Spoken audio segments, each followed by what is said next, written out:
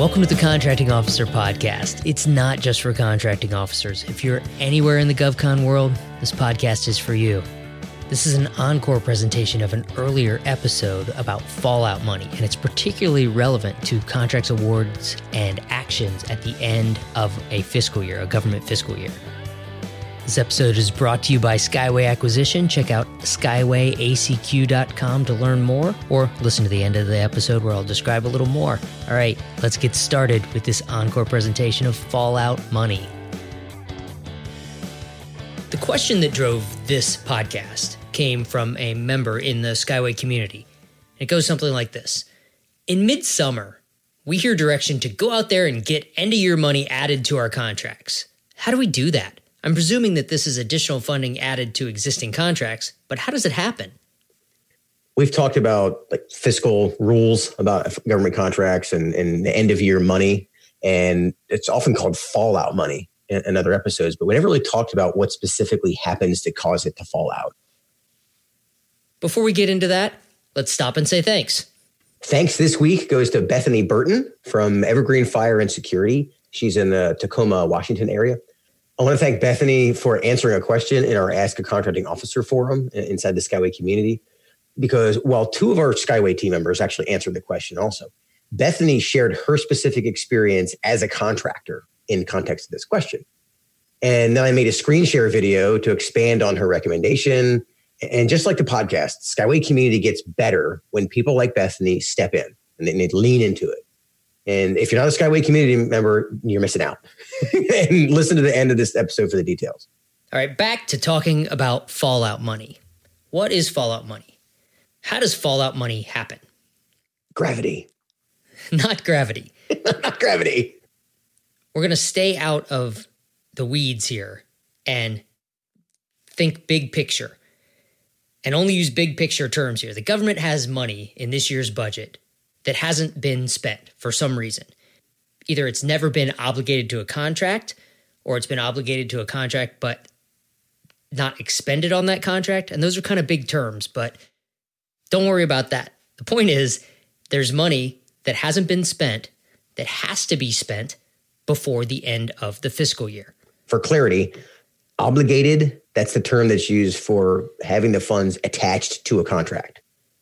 In other words, that means that it won't disappear at the end of the fiscal year if it's been obligated, if it's been put on contract. That's the goal from the contractor's perspective, is get that money obligated on my contract. If it's not obligated to a contract by September 30th, and in some cases, if it's not spent by September 30th, it goes back to the U.S. Treasury and is lost in air quotes. Now, that behavior could be rewarded. Hey, you didn't spend all your money. You're thrifty. You did a good job. But it never is. That's not the way it works. Exactly. That's not how it works. Agencies, organizations, departments, they look at that as lost money. We got to spend it. We have more needs than we're ever going to have money. We're going to find a way to spend this money. So there's a mad spending rush leading up to September 30th. Savvy contractors are standing there ready with big old sacks, ready to catch the money that's falling out of the sky. Hence the term fallout money. Yeah, it's not like nuclear radiation fallout. I never thought of it that way. That's a whole different metaphor. Let's not rabbit trail. All right, focus. On to FAR time. The FAR is full of guidance, as are many other regulations, statutes, full of guidance about managing money. For our purposes today, we chose one paragraph in Part 32, which is contract financing. FAR 32.703-3 is contracts crossing fiscal years. Paragraph A says a contract that is funded by annual appropriations may not cross fiscal years except in accordance with statutory authorization. And there's a whole bunch of U.S. code sites that are called out that allow you to cross fiscal years, contrary to this guidance here. But big picture, if you have 1 year money, you have to use it in that 1 year. One nuance to this, it talks about this in the rest of the language in that FAR part, is it said, or when the contract calls for an end product that cannot be feasibly subdivided for separate performance in each fiscal year. So if it's something that it's going to take this period of time, which may cross the fiscal year to get it done, then it can cross the fiscal year. Your point is you can't award part of the money now and a part of the money later. It's got to be on contract before September 30th, even though the performance of the work to actually get that done, that thing that you paid for with those funds, can go over the fiscal year. This is that FAR reference that allows for that. So it can cross fiscal years if it cannot be feasibly subdivided for separate performance in each fiscal year. Many agencies do away with the thinking part of it and just say, no, 1 year, it can only go till 30 September and you're done. The point is, fallout money is created here. Yes, right. At the end of the year when they have money to spend. Time zone talk. Let's link this to the acquisition and execution time zones. On the acquisition side, this is really centered around the RFP zone. This is going to have to be something very quick. You're not going to have time for a source selection. So think of it as doing your market research, or the government doing their market research, and knowing where they can spend money quickly. And then the RFP zone, they're going to release an RFP and award something very quickly without a long drawn-out source selection because there's kind of a scramble here. It's the end of the fiscal year. And the key here is what contract vehicles does the government have available? What is the acquisition strategy they can use? How can they actually buy this? What is the easiest way for them to spend the money? There you go. And his source selection is not the easiest way. No. On the execution time zone side, we're talking about the performance zone. This is a great chance to get money added to your existing contract through a quick engineering change proposal or additional quantities of something that you already have in scope. End of year money doesn't just apply to new contracts. That's why it's in the performance zone, is that your existing contract, even if it's a base contract, but let's say it has options, it's a 5-year contract or a multi-year contract. The end of fiscal year has implications throughout that process. So just because it's not new money, a new contract, the end of fiscal year still is a big deal. A lot of the contracts that I managed, a lot of the activity at the end of the fiscal year was using money they had left over to expand the contracts that we already had. Yeah, like we just said, the government's looking for the easiest way to get this money on contract and not lose it, and existing contracts are often the easiest way. And if you're not familiar with the time zones, they're in episode 3 and episode 84. Let's talk about why this is important. For government folks, getting money from Congress is a huge undertaking. This starts well before. If we're talking 2020 funds, they were thinking about it in 2017 or 2018 in order to get it through the whole process and get those funds for the year 2020. That's why the people who put in the effort to get Congress to give a particular agency the money and the agency doesn't spend it, they get kind of cranky. Because from their perspective, like the people who are managing the budgets, they spent 3 years getting this money to you and then you didn't do anything with it. That's why they get cranky. And how do you get that money? You start with a requirement. It all starts with a requirement. If the government has fallout money, if they have money at the end of the year, they can't spend it on things that they don't have a requirement for. It starts with the requirement. The government always has more requirements than money. So often there's a cut line where you're not going to get funded unless you're one of the most important things. Unless the most important things aren't on contract and that money's going to go away, and then it starts to trickle down to the rest. We talked about the difference between a requirements-driven process and a solutions-driven process and how the government's a requirements-driven process in episode 172. Requirement has to come first. We've also talked about money and requirements in previous episodes when we discussed the bona fide need rule and the Anti-Deficiency Act, which says you have to have a requirement. You have to use money that was appropriated for that requirement to satisfy that requirement. You can't just take any money and spend it on anything. It doesn't work that way. The good news is even though you have a defined requirement, it's usually loosely defined enough that you have some wide latitude to connect the funding dots at the end of the fiscal year. You probably always have that latitude. It just seems like it seems like it gets wider at the end of the fiscal year as they're scrambling to obligate that money and not lose it. People get a lot more open-minded. One of the contracts I had at the end of the fiscal year, one of the things that they had on the list was to do a study of how much training was going to be required for a particular type of military personnel. And this was a small project, but it was one that was on the list, and they could show me that it had been on the list since earlier in the year, And so I think it was like, I don't know, $50,000 or something. But it was a contract mod to add this to the contract. And it was firm fixed price. But that was in there. They said, well, this was always been a requirement. It's always been a need. And so they could prove that. Ergo, they had bona fide need, and we could add that work to the contract. And so that's the wide latitude part. We don't have that conversation in April. We had that conversation, I think it was after Labor Day. So it's like September 9th or something that we're figuring this out. Yeah, some places I've worked, it's been called a UFR, an unfunded requirement, yep. UFR. The government always has more requirements than money. And when they have money, they go to that unfunded requirement list and start spending it. Yeah, we call that a wish list. It's like you and I have our wish list. Tesla is on my wish list. Someday I'll get the Tesla. Let's bring this back to focus. Why do end-of-year funds matter? The budget process is very complex. Just getting money appropriated for your requirement is a big deal. Spending money it's not an easy process. We've talked about that on a couple hundred podcast episodes now. It can be very difficult. And not spending it is considered bad. You don't get bonus points for saving the government. Well, you get bonus points for saving the government money. You don't get bonus points for not spending money that was already appropriated for a valid need. Yeah, the intent is to save money from this bucket so that you can use it on the things below the cut line. That's the preferred strategy. Yeah, not just let it go to waste or back to the Treasury. From the industry side, it's kind of funny even to say, why do end-of-year funds matter? Money is hard to get. It's hard to win government contracts. It's hard to expand the scope and the size of your existing contracts.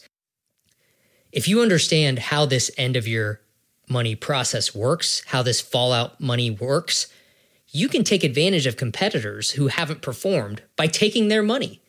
If it's on their contract and they haven't spent it yet, and the government has goals that they have to spend a certain amount of their money, the government may de-obligate it from their contract and obligate it to your contract. So by performing as expected, you can actually take money away from your non-performing competitors. And that's what I was saying before about how you have contract mods that happen, and same office, we were de-obligating money off of a contract because they weren't getting it done fast enough. And sure enough, it's new money under the in-scope work. And in this case, it wasn't actually that same study for the training. It was products. We were buying more of the products because the special operations guys needed those products. Right. So we're taking money off of here and putting it over here. Now you've run into little scenarios where you can't take research and development money and go buy stuff with it. And we talked about that in episode 19. There's a lot of nuance to this, which is why this is a thinking job. But yeah, being a well-performing contractor is step one to put yourself in a good position to pick up money at the end of the year. Exactly. Don't forget, though, that the money falls to those who are prepared to catch it. I was talking before about savvy contractors standing there with a big sack ready to catch this money. It's not like a rain shower of money coming down across the entire continent. It's a spigot. It's a spigot of money.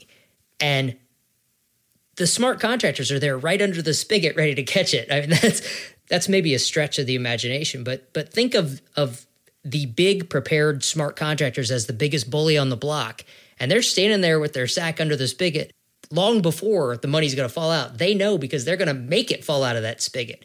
If you're not prepared ahead of time for this, you're never going to get anything that falls out. It takes prior preparation. When I bought a car, I was one of my first cars in high school, and it was the car dealership. They had it's like a hurricane machine. You go and stand inside it, and there's money on the floor, and then the fan turns on, and you just got to catch this money. And I caught like $80 and saved $80 off my $600 car. But what's funny is I think people think that's how end of year money happens. And to some extent, like government credit card purchases, small stuff, it does kind of feel like that. But we're not talking about that. We're talking like 5, 6, 7-figure things that are happening at the end of the fiscal year. And your point is, there's somebody standing there under a spigot with a little potentially small, maybe a large basket, trying to catch whatever comes out of the spigot. But if you're acting like you're in this wind tunnel trying to just catch money that's flying all over the place, you're not going to have a very successful end of fiscal year. Exactly. Let's talk about some examples of how this happens. On the product side, think of an end-of-life buy for IT network gear. Think about how Every agency has an IT network that is aging out, and some of the gear needs to be replaced every year. They have a requirement to keep the system up and running, but they don't have the money to do it as well as they'd like. Well, if there's extra money just laying around at the end of the year that's going to go away, what better use could they think of than, hey, let's update all this gear that is getting near end of life? And taxpayer horror stories can be birthed in this environment where we literally just gotta buy stuff with this, right? So there's a balance there of what that stuff is. But yeah, the end of life buy is a great example. I was in an office once that ended up with all new fancy trash cans for everybody in the office because at the end of the year, there's money left that was available for that kind of purpose for office equipment. And they chose to buy very expensive trash cans to spend the last of their money. Crazy. That's how you end up on the nightly news with that one. I got to say, I wonder who the contracting officer was. It went, really? Trash cans? Okay. They must not have said that. On the services side, it's a little more difficult. It's difficult to capitalize on services buys with 1 year money because it's only available for requirements in that 1 year. And if you're at the end of the fiscal year, you don't have a lot of time to spend it on performing services. But there are ways around it. We talked earlier about non-severable services. So you can buy services at the end of the fiscal year if they're non-severable services. So something that's going to take less than a year to get it done, you can actually buy. The services don't have to be performed before September 30th.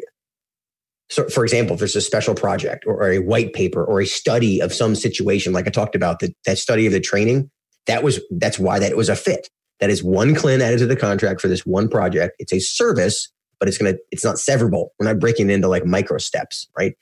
You're doing this project. So that's an area that service contract can be used at the end of the fiscal year for fallout money, in quotes. All this talk has been leading to, what do I do about this? How do I take advantage of fallout money, whether you're government or contractor? The first thing is learn from this. Make a list of what you think your government customers' nice to haves are. So you're ready to start talking about them in July or preferably in April of 2020 so that you're ahead of this next year. Government contracting is a proactive business. The more reactive you are, the more frustrating it is. We talked about that wish list. Think about this as helping the government prepare their wish list well in advance with you at the top of it. So that when money falls out, they think of you first. And they think of your contract that you have in place. Exactly. It has scope for that very thing. But you can't drop that on September 30th and say, hey, I got my bucket. Where's my money? It doesn't work that way. That leads us to your contract. What contract vehicle does this government customer use to spend their end of year money? Are you on that contract if it's one of those multiple award things? If not, should you be? And for today, is one of your teammates, is one of the companies that you partner with on that contract. If you don't know what contract your customer uses, it's difficult for them to use you as a path of least resistance. I'll say it that way. It's hard for them to get to you. They have their hand out for the money, but they can't quite reach you if they don't have the vehicles available. There's not time to make new vehicles. One way to prepare is we actually have the capturing fallout money training that's inside the community. So Skyway community members watch the video that we created and watch it again in April of 2020. Get ahead of this stuff. That's the biggest part about end of year money is it's not something you start looking for in the fourth quarter. You're thinking about it ahead of time. If you're not a Skyway community member, go to skywaymember.com. You can join for free for 5 days and watch the video for now. All right, Kevin, let's wrap this one up. On the government side, understand that to industry, the end of year activities can feel like a black box. To them, it feels like they're inside that wind machine. They're just trying to grab $20 bills out of the sky. And they hear stories of that happening. But a lot of this is proactive. They feel like it's a jack in the box where things are just popping up randomly. So communicate early with them. Communicate end of year activity, particularly with existing contractors. At times that I had the conversations with my contractors, with the contracts that I was managing, and said, hey, these are some potential things that may come up at the end of the fiscal year.